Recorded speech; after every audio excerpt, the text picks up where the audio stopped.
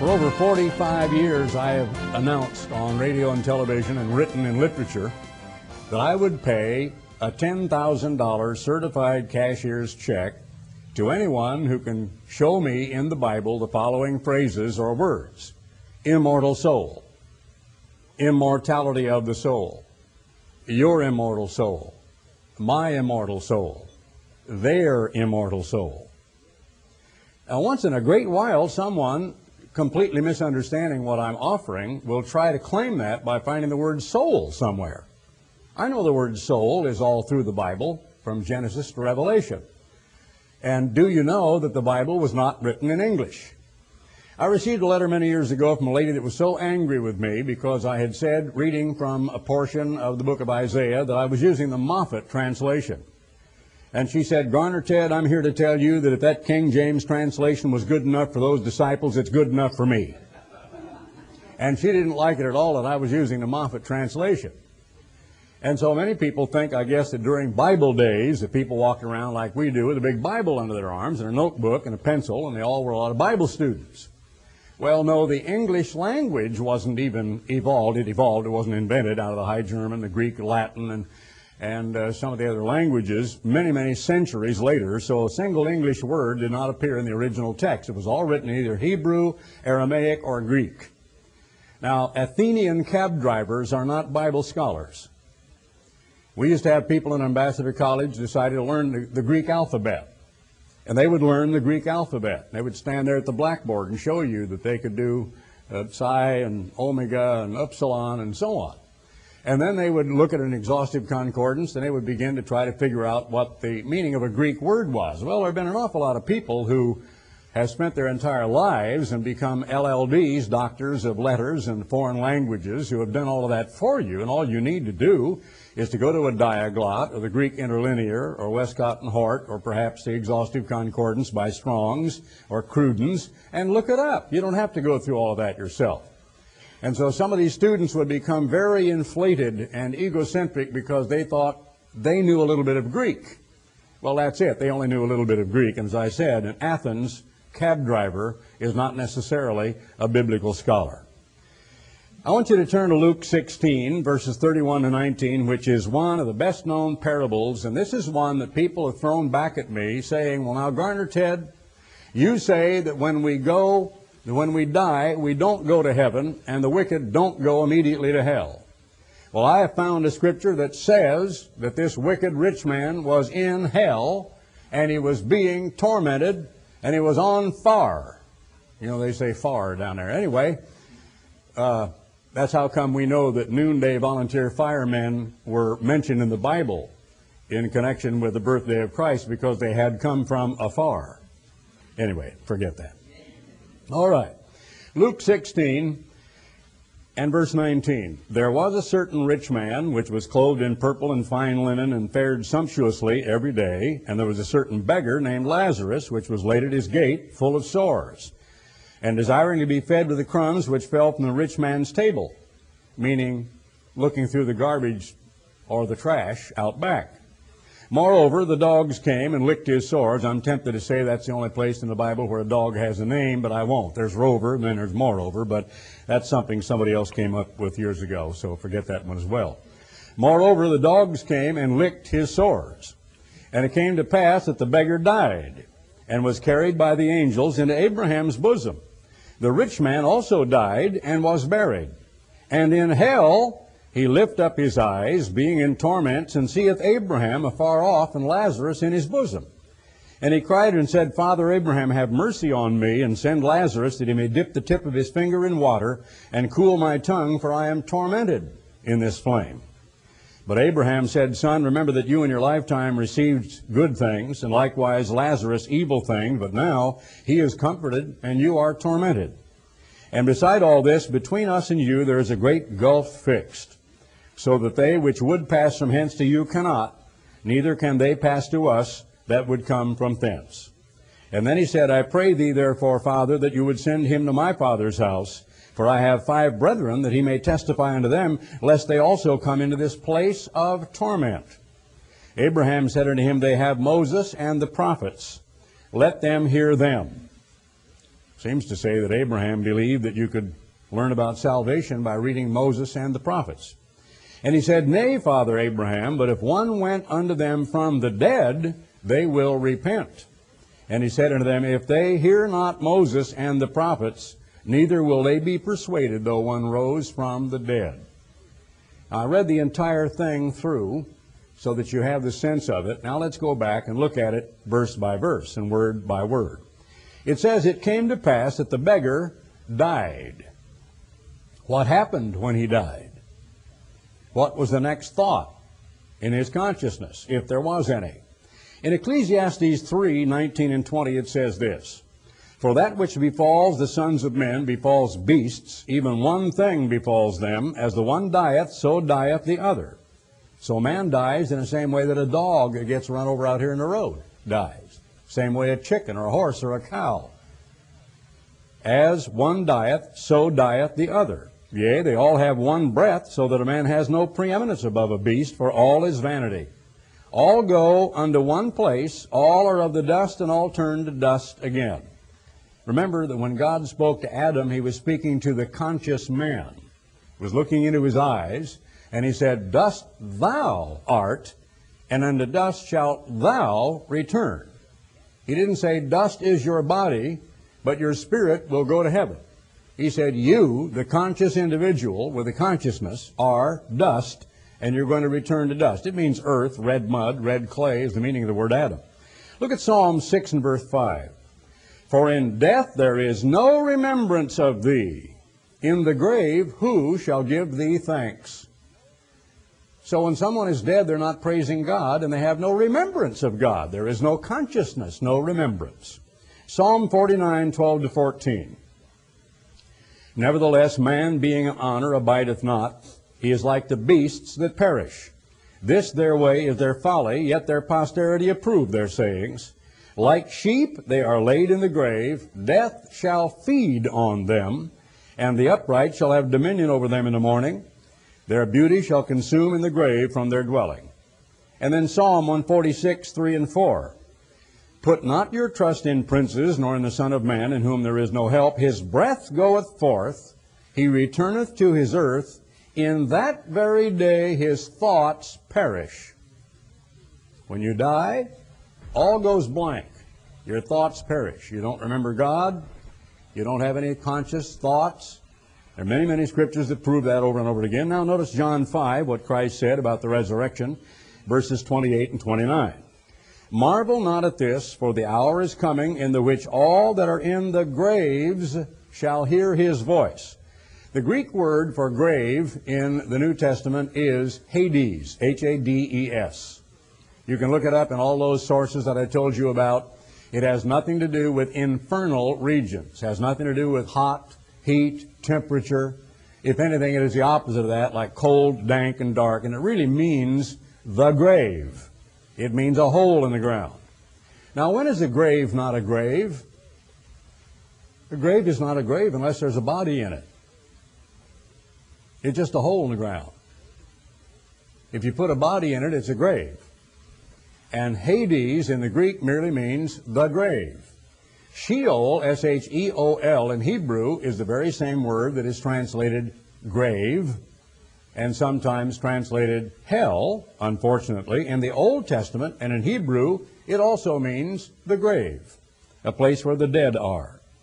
Marvel not at this, said Jesus Christ, for the hour is coming, in the which all that are in the grave shall hear his voice, and shall come forth, they that have done good, unto the resurrection of life.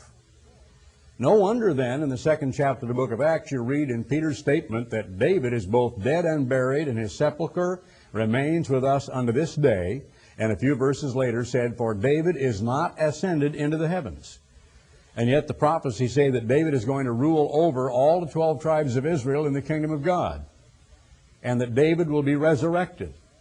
But he was not alive at the time that Jesus Christ ascended to heaven. He was not alive prior to that time. He was dead and buried, and his grave, his sepulcher, is with us unto this day. And Jesus said something here that most of the Protestant churches will not accept. Catholic, Protestant, they will not accept what he said. that they shall come forth unto the resurrection of life. What does this mean to the average person who is not a biblical scholar, has not read very much in a Bible, depends upon the professionals to give them what they're supposed to think, and who believes in the immortality of the soul, and ever-burning hell, and heaven for the saved? What do they do with this? Well, they've got to figure out some way by which God takes these souls up in heaven in the beatific vision, and He yanks them out of heaven, and He puts them down beneath 6 feet of earth in an old cancer-ridden, decayed, ugly body that is already completely disintegrated and been eaten of worms. Then He reconstitutes the body and the soul, resurrects them, and then goes to the business of having the angels look through the records to decide whether or not they should have been in heaven all that time. Is that what happens? Well, it's all you're left with, isn't it? I mean, if they believe in the immortality of the soul, how do they somehow justify the resurrection of the just, the resurrection of life? And he said, and they that have done evil unto the resurrection of damnation, or condemnation, or judgment. Well, then there are at least 2 resurrections, aren't there?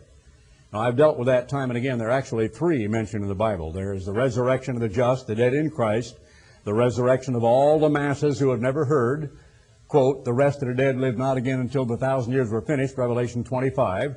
And then death and Hades, or the grave, were thrown into the lake of fire, Revelation 20, the last 5 verses. And that is the kind of a resurrection we'll deal with a little later in this parable about the rich man. When a wall of flame covered in the 2nd chapter of 2 Peter, when the elements on fire with fervent heat shall melt, and the wicked are going to be completely destroyed. 1 Corinthians 15, 13 to 23, I won't read it all, but skip along. If there is no resurrection of the dead, then is Christ not risen? And if Christ be not risen, then our preaching is vain, and your faith is vain. If Christ did not rise from the dead, there is no reason to even have a so-called Christian religion. He is either alive or He is not. And if He is alive, then He has the power to resurrect the just. And he says in verse 15, yes, and we're all found false witnesses of God, because we've testified of God that He raised up Christ. And of course, Paul was there and saw it. Paul spent about 3½ years in person with Jesus Christ. He said, have I not seen Christ? And last of all, He was seen of me as one begotten out of due season. So he said, we have testified of God that He raised up Christ, meaning all the disciples. They had seen Him materialized through stone walls. For a month and 10 days, they had seen Him repeatedly, time and time and time again. In Jerusalem, on the road to Emmaus, up on the shores of Galilee. He'd appeared to them when they least expected it. He made doubting Thomas actually insert his hand into that wound in the side, put his fingers into the gaping hole that had been torn in his hands and wrist. And finally, these unwilling witnesses that didn't want to believe it. Remember, Peter said, I go fishing. I'm through. I give up. It was all a pipe dream. It didn't come to pass. So I'm just going to go to Galilee and go fishing. They gave up until this unwilling group of reluctant witnesses finally were convicted. And there's a great difference between someone believing something and someone knowing something. I've had people tell me all of my life, since I've been in God's church, that they have this or that belief. A lot of people think that their belief changes things. Well, a lot more people believe in the idea of Vishnu and the Hindu religion than the Christian religion. A lot more people in China believe in all kinds of pagan polytheism than the Christian religion. An awful lot of people are in the majority in places in this world where you consider a church, maybe your background was Methodist or Baptist or Church of Christ or Seventh-day Adventist, whatever it was. You're in a minority. There are vast majorities that believe differently than you do, but it says, let God be true, though every man be found a liar. And God says, my thoughts are not your thoughts, for as the heaven is high above the earth, so high are my thoughts above your thoughts. Human belief doesn't make things come to pass, except human deception that will follow a leader into war or something of that nature. It doesn't affect the plan of God. If Christ be not raised, verse 17, your faith is vain, you're yet in your sins. Then they also which are fallen asleep in Christ are perished. Time and time again, the Bible uses the phrase sleep, those who are asleep in Jesus. Notice, if in this life only we have hope in Christ, we're of all men most miserable, but now is Christ risen from the dead and become the firstfruits of them that slept. For since by man came death, by man came also the resurrection of the dead. For as in Adam, that's you and me, in human flesh, all die, even so in Christ shall all be eventually made alive. But every man in his own order, Christ the first fruits, afterward they that are Christ's at his coming. Now, if I had a class of third graders here in front of me, I would probably take a blackboard and I would put first and then I'd put afterward. And I'd say, now children, if your mother says to you, you can have your ice cream, but first you've got to eat the broccoli. How would you understand that? Would you understand you don't get the ice cream till you eat the broccoli? First you eat the broccoli, and then afterward you get the ice cream. What is there about first and afterward that people don't understand? It says Christ is the first fruits. Afterward, when? They that are Christ, when? At his coming. Oh! Now that is so simple for me to understand that. It doesn't boggle my mind, doesn't make me give up some idea, some egocentric doctrine that I got in my mind that I learned and I think I'm smarter than everybody else. It doesn't make me change my way of living. I don't have to change my diet. I don't have to change the way I select a necktie. I don't have to change the way I do anything, drive my car.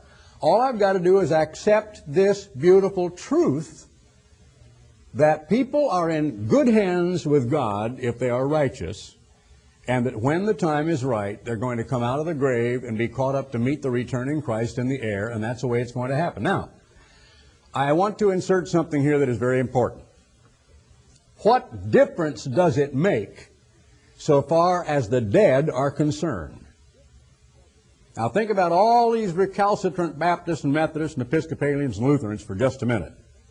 They are dyed in the wool determined that old Uncle Harry and Aunt Bess are in heaven. And they're not going to have it any other way. What difference does it make when you look into the Bible to see the state of the dead? And it says very clearly in 1 Corinthians 15, 50 to 52, and a little later on, in a moment, in the twinkling of an eye, at the last trump, for the trumpet shall sound, and the dead shall be raised incorruptible. So, what difference does it make? So far as these people's belief that at the instant of death, Uncle Harry and Aunt Bess went to heaven, in a way, so far as Uncle Harry and Aunt Bess are concerned, now they're dead, they're oblivious, they don't know a thing, but so far as their minds are concerned, it'll be instantaneous. They will be in a resurrection. They saw the truck coming. Look out! Harry, what was that? I heard a noise and felt something. A truck got us. And they'll still be in their mind at that instant of death. So I'm still saying, why all the objections? Why all of the barriers? Why all the resistance that people put up to the truth of Almighty God? It doesn't make any difference so far as the dead are concerned, now does it? God says at the very instant, like the batting of your eyelash, so far as their consciousness is concerned, they are alive again and all is well. They're in good hands with God. Now, Christ, the first fruits, afterward, they that are Christ at his coming. 1 Thessalonians 4:13 to 16, and I read this nearly every time I do a funeral. But I would not have you to be ignorant, brethren, concerning them which are asleep, and millions of people are ignorant about it, that you sorrow not, even as others which have no hope. For if we believe that Jesus died and rose again, even so them also which sleep in Jesus will God bring with him. They are dead, they're not alive. Only a very few miles from here, one of the saddest funerals, and I've had an awful lot of sad ones, was a young man in the prime of life. It was a very good friend of my son David. And he was a skydiver. And he went over to North Carolina somewhere and got in the Army, and he joined the 82nd Airborne, and he was one of their skydiving team that did exhibitions and everything with these huge, big kind of a parachute that they can guide, and they can actually land on one foot on a pie plate and just stand up and walk away. And he was very, very good at it, but he was a headstrong young lad, and he liked to take chances. And one time he opened a little too late and banged himself up and broke a bone, I think a leg or an arm or something, and he came over to our office, and here he was resplendent in that beautiful uniform with all these badges and these shiny paratroopers boots and his hat and everything on. And David just loved him, and they loved each other, and he and David jumped out of airplanes many, many times together. Well, he was not supposed to be jumping anymore, but he went down to San Antonio and decided to go up and jump. And he delayed a little too long again and went right through a roof. And it killed him instantly on impact. And right in that cemetery that is opposite the old office building on South Broadway, we had a military funeral where they're folding a flag and they shot the rifles and all of that. And I had to preach the funeral, read these very same scriptures, that at the very instant that he was trying to struggle with that O-ring and trying to open that chute, he's going to wake up in the kingdom of God and have a 100-year lifespan in front of him and say, oops, I forgot, or oops, I waited too long, or whatever. He's going to say, oh no, whatever was the last thought, that thought will continue as if uninterrupted. And we have people right here, Anita, who lost her dear husband Woody, and one of the most tragic things that I've ever heard of, was killed on return from their honeymoon. And I had performed the ceremony marrying them only about a week before, and then had to go back down there and perform his funeral.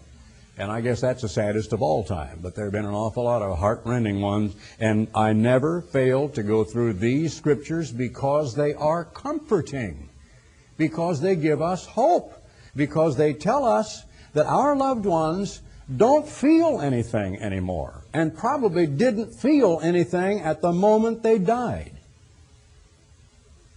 They're coming back. And so far as they're concerned, instantly. So I just have to throw out, why all the resistance to the truth of God that is so wonderful, so comforting, and so beautiful, that people have just got to have their way, because there is a kind of a vindictiveness in the minds of some people. They really deliciously want to think about people leaping around in hell, beating at the flames, don't you think? Could that be a part of it? Makes me wonder. All right. I would not have you be ignorant, brethren, concerning them which are asleep, that you sorrow not, even as others which have no hope. For if we believe that Jesus died and rose again, even so them which sleep in Jesus will God bring with him. For this we say unto you by the word of the Lord, that we which are alive and remain unto the coming of the Lord shall not prevent, it should read precede in the old King James English, them which are asleep. 3 times in 3 verses it characterizes the dead as in a profound, black, unconscious sleep. For the Lord himself shall descend from heaven with a shout. And what did Jesus say? They shall hear the voice of the archangel. They will hear the last trump. And those that hear will rise from the grave. The Lord himself shall descend from heaven with a shout, with the voice of the archangel, and with the trump of God, and the dead in Christ shall rise first. Now, back to our parable. And it is a parable. Now, a parable is a conundrum. It is a puzzle. It is an illustrative story. It is a simile, but mostly it is an analogy.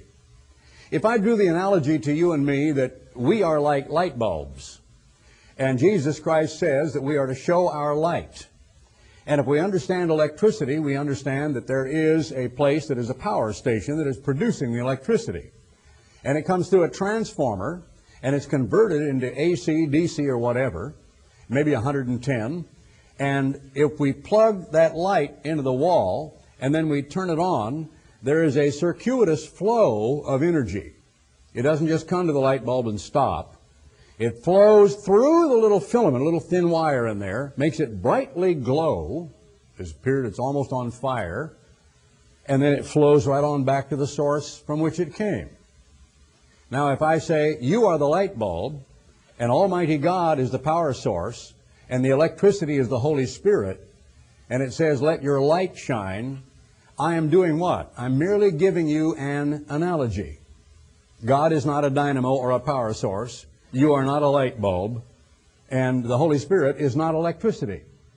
So here we have, and also in the 13th chapter of the book of Matthew, Jesus explained to his disciples, they were puzzled, well, why do you speak to the masses in puzzles or in parables? He said, because it is not given to them to understand. In them is fulfilled the saying of Isaiah, which says, seeing they see not, and hearing they hear not, lest they should turn at any time and be converted, and I should heal them. That's like a New York beefsteak for people who know almost nothing about the Bible and have all of these other fanciful ideas. Jesus Christ saying he didn't want people to understand. He deliberately concealed the meaning of what he said so they wouldn't get it. That's what he said. Now here is a parable that ignores all the time elements. It goes from way back here to way over there. It goes from back sometime in the distant past all the way up to the final resurrection at Judgment Day of the incorrigible. It is there to give us a lesson. Let me skip ahead to tell you what the lesson is that most people have never learned. It's not merely a condemnation of the rich. That's there, all right. But it's a condemnation of people who are heartless, who are uncaring, who are not compassionate, who will not share, who will not give, and who will not help, who will not serve, and who will ignore suffering of other people while they lavish every bit of attention on themselves. But one of the most important parts of this analogy is what is said by the rich man when he sees the wall of flame approaching. If someone went to them from the dead, he responds after he's already been told they have Moses and the prophets. Maybe they will listen if someone goes to them from the dead. And what answer was there? No. If they won't hear Moses and the prophets, they won't. And who was it who was raised from the dead and had the gospel to give to all mankind and commissioned his disciples, go you into all the world and preach this good news to every creature. Those that believe and are baptized will inherit eternal life. Those that believe not will be condemned. And so Jesus Christ is the one who is sent to the unbelieving world from the dead.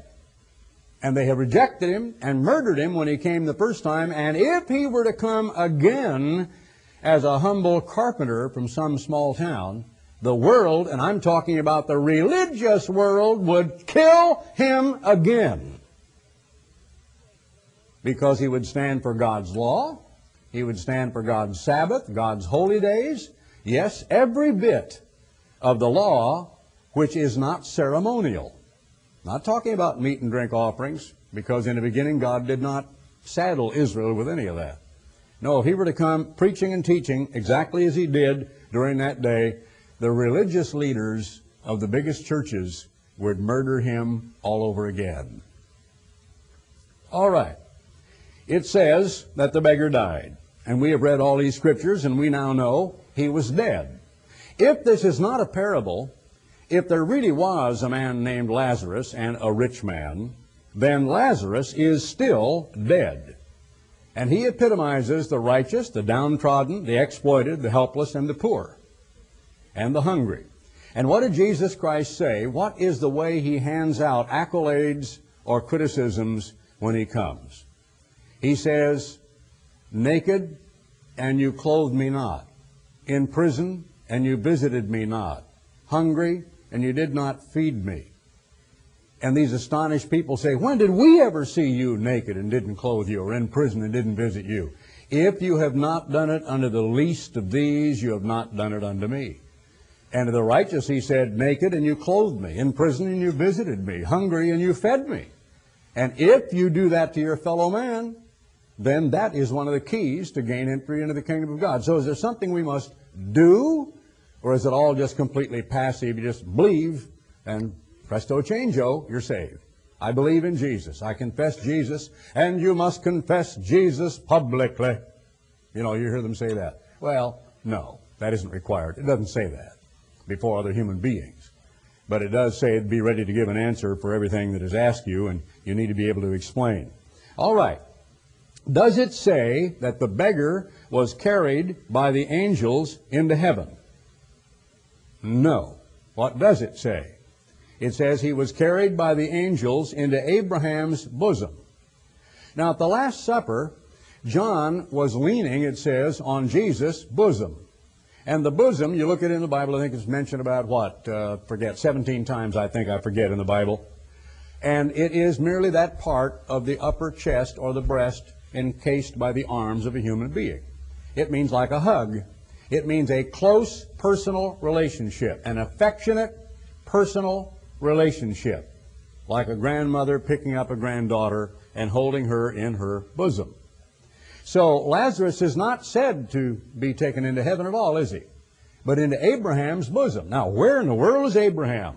Well, let's see. Genesis 25, 7 to 11. These are the days of the years of Abraham's life, which he lived 160 years. And Abraham gave up the ghost. The original old King James language should read expired or exhaled, gave up his breath, breathed his last, and died in a good old age, an old man and full of years, and was gathered to his people, I should say, 160 years. And his sons Isaac and Ishmael buried him in a cave of Machpelah in the field of Ephron, the son of Zohar the Hittite, which is before Mamre, and that's the very plain where he had met the angels on their way to Sodom and Gomorrah. The field which Abraham purchased of the sons of Heth, there was Abraham buried, and Sarah his wife. And it came to pass after the death of Abraham that God blessed his son Isaac. So Abraham died. Now where is Abraham? John 3:13. They will not stumble across that. I don't care how many times they'll wave a sign in front of a golf tournament. John 3:16. I've seen these guys wearing red and white and blue and everything, and they'll have a tournament, a sign there, so they want to catch the TV camera, and they think they're really doing a great gospel work if they can just put John 3:16 up before the eyes of millions of people.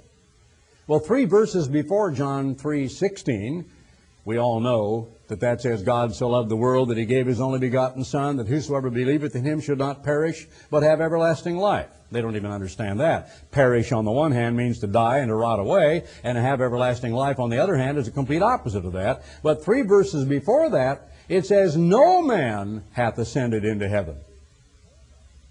And they won't believe that. Now here is Abraham, having been he died, and he has been buried. Hebrews 11:17. By faith Abraham, when he was tried, offered up Isaac, and he that had received the promises offered up his only begotten son. Hebrews 11:13. These all died in faith, not having received the promises. And verse 39 of the 11th chapter, and these all, it mentions all of the great martyrs of the Word of God, having obtained a good report through faith, received not the promise. He received the physical promise in Isaac. Isaac was the promise he received. The promise of posterity, the promise of succession, the promise that of his seed kings and nations would come, as well as that seed which would become Christ. But they did not receive the promise of eternal life that is expounded in the 11th chapter of Hebrews, a kingdom that they saw in the distance, a city not made with hands. Luke 13:28 and 29, there shall be weeping and gnashing of teeth, said Jesus to the Pharisees, when you shall see Abraham and Isaac and Jacob and all the prophets in the kingdom of God, and you yourselves thrust out. Now what a contrast. They are eventually going to see Abraham, Isaac, and Jacob. Where is Abraham today? Dead and buried. Dead. Is he conscious? No, we read that he's absolutely unconscious. No praise of God, no remembrance of anything, completely, profoundly asleep. And for Abraham, the passage of time will be no worse than people who are being killed on the highways in America today.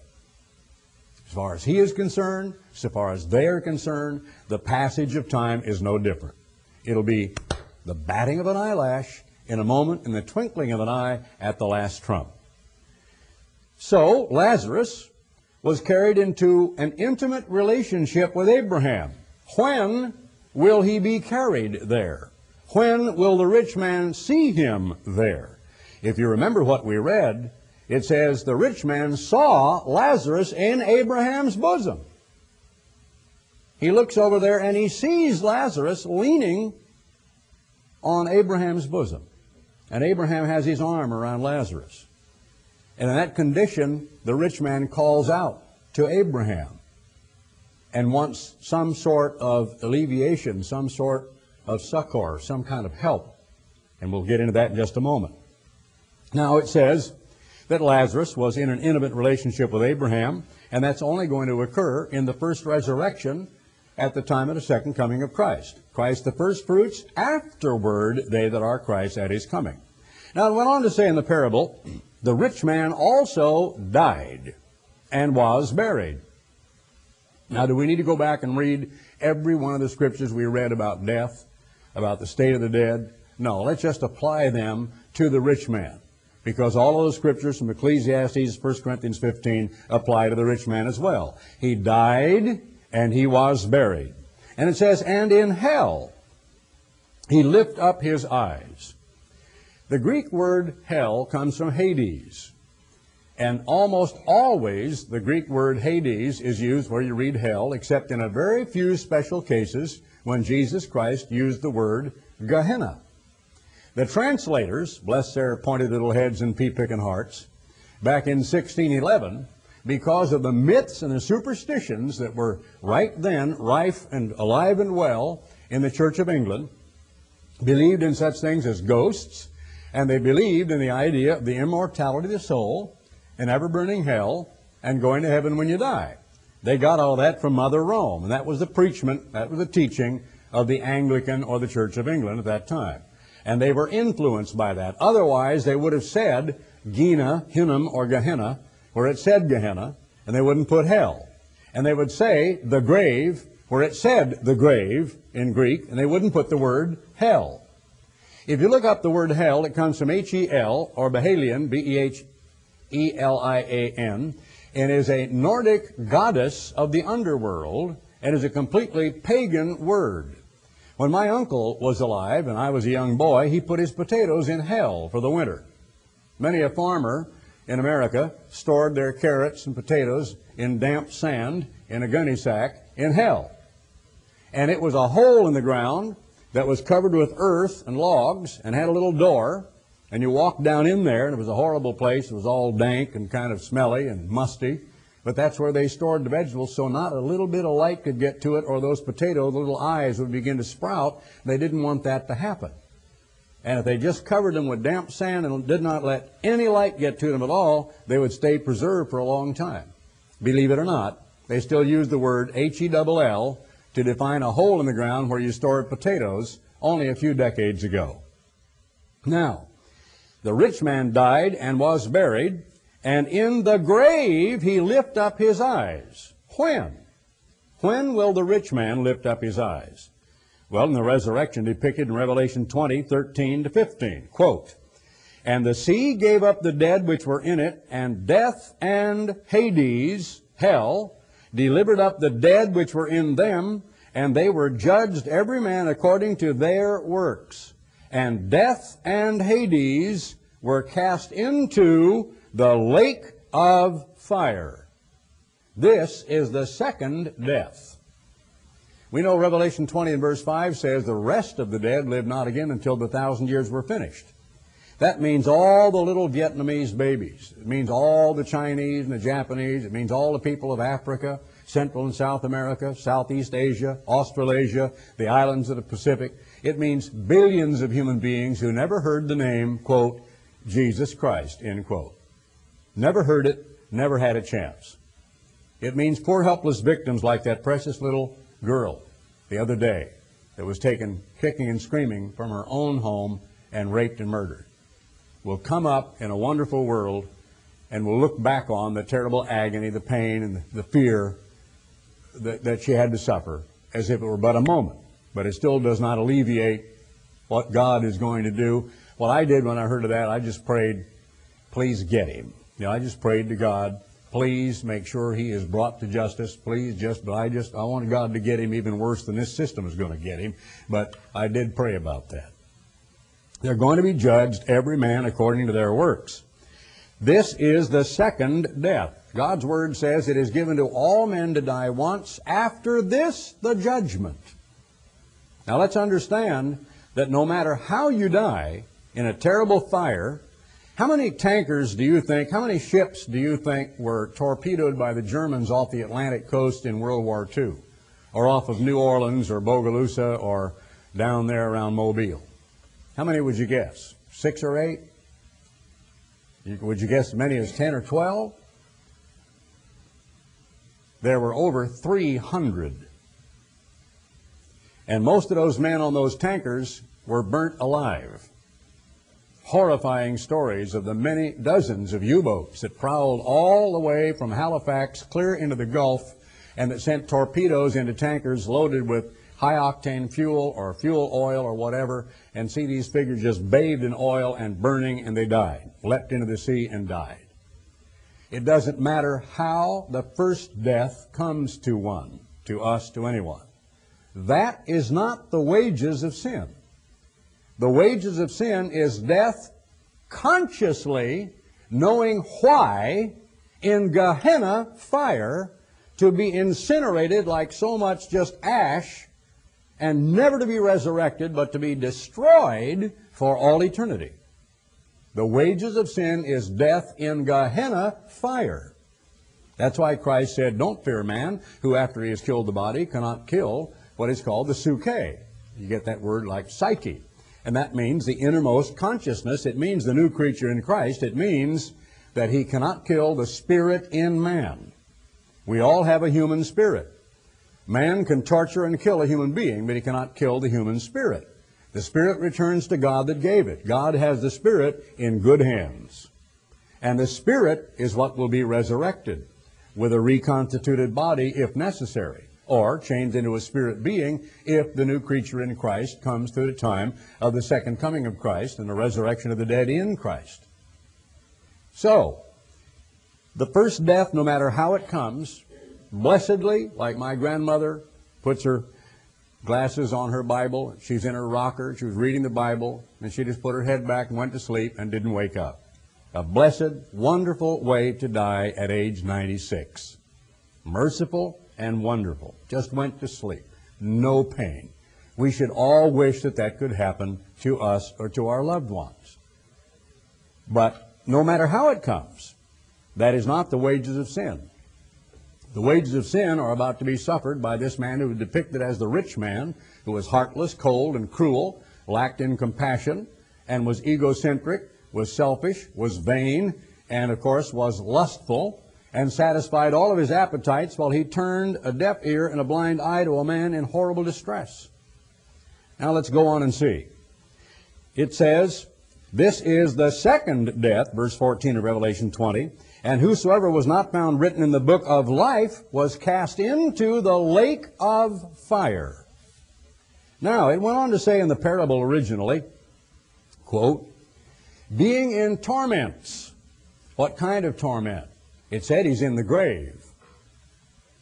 Now, he is now resurrected. And coming out of the grave, he sees Abraham and he sees Lazarus with Abraham's arm around him, leaning on Abraham's bosom in a loving, compassionate, first-person, friendly, father-son relationship with Abraham. He seeth Abraham afar off and Lazarus in his bosom. And he cried and said, Father Abraham, have mercy on me and send Lazarus that he may dip the tip of his finger in water and cool my tongue, for I am tormented in this flame, or by this flame. Well, I would think I would be screaming for a bucket brigade. I would be screaming, throw me in the nearest pond. I'd be screaming for the fire department. I would say, get a huge hose at 100-pound pressure, 3 inches wide, and just put it all over me. Can you reconcile someone on fire? His hair is burning, his eyebrows are burning, his nose is popping and sizzling, and all he wants is for Lazarus to just dip his finger, the tip of his finger, not even the whole finger, in water and come up there and stick it on his tongue? Now, what happens when you're scared half to death? Your tongue cleaves to the roof of your mouth. You couldn't spit because it's all cotton. Your mouth gets real dry when you get very, very afraid. And that's what happens to the rich man. He is petrified with fear for what his eyes see coming, not what is happening yet to his body. He can feel the heat, but it's the torment of his mind that he wants alleviated. And so he says, please send Lazarus that he may dip the tip of his finger in water, just to the first knuckle, and cool my tongue, for I am tormented in this flame. Jesus Christ said, you shall see Abraham, Isaac, and Jacob in the kingdom of heaven, and you yourselves cast out. And it comes to pass in the case of the rich man. Lazarus is sitting there, and maybe they're even dining sumptuously. I like to think that in this parable, eventually, if it really does become true, because it did say in Jesus' own language that I will not again drink of the fruit of the vine until I sit down and drink it with you anew in my Father's kingdom. There are going to be some sumptuous banquets. There are going to be some wonderful times. So I think here is the rich man seeing a wall of flame approaching, and over there, in the most glorious, sumptuous, resplendent view you could have of people enjoying life, is a table just laden with good food, and here's poor old Lazarus. His sores are healed. He's got new clothing on. He's got a happy expression on his face, and he just picking up a big old leg of lamb or something and about to gnaw on it. And now the rich man sees the tables are completely reversed, and he gets what's coming to him. And oh, I love that. I have always been in favor, and you probably get that from some of the things I say about crime, that if they don't repent, now repentance wipes it all out. Total, absolute, soul-racking, body-shaking, tear-jerking repentance where a person just dissolves in self-anger, self-condemnation, self-abhorrence, and is broken-hearted to the point they say, I am not worthy to be scraped off the bottom of a garbage can. Please forgive me. I don't deserve to live another minute. Can you possibly forgive me? That kind of repentance of abhorring themselves for what they've said, thought, and done. God's mercy is so great. He says His mercy endureth forever. Even a perpetrator of a horrible murder like that poor little girl can, if he repents, that kind of repentance, complete repentance, not the repentance of the world that is merely sorrow for being caught, but complete repentance, he can be forgiven. But to finish my thought, if they are not willing to repent, if they are the absolutely incorrigible wicked, if they will not turn to God and obey His laws, then they're going to get exactly what is coming to them. And I like that. I've never felt that a mass murderer should just get one bullet. But then, that's just my reasoning. Now, the contrast between the two is the lesson that you should get out of that, instead of having the churches of the world pick on that one allegorical little story, which is a parable, which Jesus Himself said in Matthew 13 was stated so that people wouldn't understand it clearly, unless they are the very elect, unless they are called of God, and then they can understand it. There will be people who will listen to this tape who will be just like the guy that was lighting up a cigarette outside the funeral a few weeks ago up in Gladewater. I preached a funeral up in Gladewater, and then I had to go back and preach another funeral in Gladewater. And a few weeks later, in the very same funeral parlor, I told them what had happened outside as we went out to get in our cars after I'd finished that first funeral. I had waded through 1 Corinthians 15. I had waded through 1 Thessalonians 4, 16 to 17, 18, along in there, 13 to 17. And had just read those scriptures with very few comments. Just read through the resurrection chapter. And a fellow was heard to say, well, I really did enjoy the speech, but I didn't agree with a word he said. Now that is amazing, isn't it? He liked to characterize it that it was a word that I said. He didn't want to say the Bible he read. He didn't want to say, I disagree with 1 Corinthians 15. I disagree with what Paul wrote. I disagree with the New Testament. I disagree with Jesus Christ. But he wanted to say, well, I didn't agree with a word he said, and characterize it as coming from me. Not from the Bible, not from the Word of God. There may be a person here and there that will hear this tape that will absolutely be made angry by this tape. And that's good, because that will prove to that angry person how wrong they are and what kind of a wrong, rebellious spirit they are in. But if others are helped and encouraged and come to understand that their loved ones are not burning in hell and that there is no ever-burning hell described in the Bible, but that the state of dead is absolutely just oblivious to any kind of pain or the passing of time, and that we are to comfort one another with that knowledge, then they will be relieved from shackles that bind them, and it's called the fear of death in the Bible. Through the fear of death, were all their lifetime subject to bondage, and they can get out from under that bondage that is put upon them by the great false church and her daughters. They can get out from under that bondage that is put upon them by some of these preachers that love to stand up there and stomp around about fire and brimstone and heating up the fires of hell and dangling the sinner over the fires of hell and all that, instead of preaching the real truth of God about the coming resurrection to life and to judgment and a 100-year lifespan in order to learn the truth of God. So I think we need to also understand that Jesus Christ of Nazareth plainly states, by the fact that he is the one who was raised from the dead, and commissioned his disciples to go into all the world and preach the good news that Christ is alive, that he is coming again, that he's going to establish a world-ruling government, a kingdom, and an empire. Why wouldn't anyone want to believe it? I wrote a booklet called The Best News You Could Ever Hear. And the way I opened a recent personal appearance campaign, and the way I shall open several that are to come, was as follows. My name is Garner Ted Armstrong, human being, planet Earth. I represent the next world-ruling government. That's a good place to begin. It also happens to be the truth. And people will remember that I said that.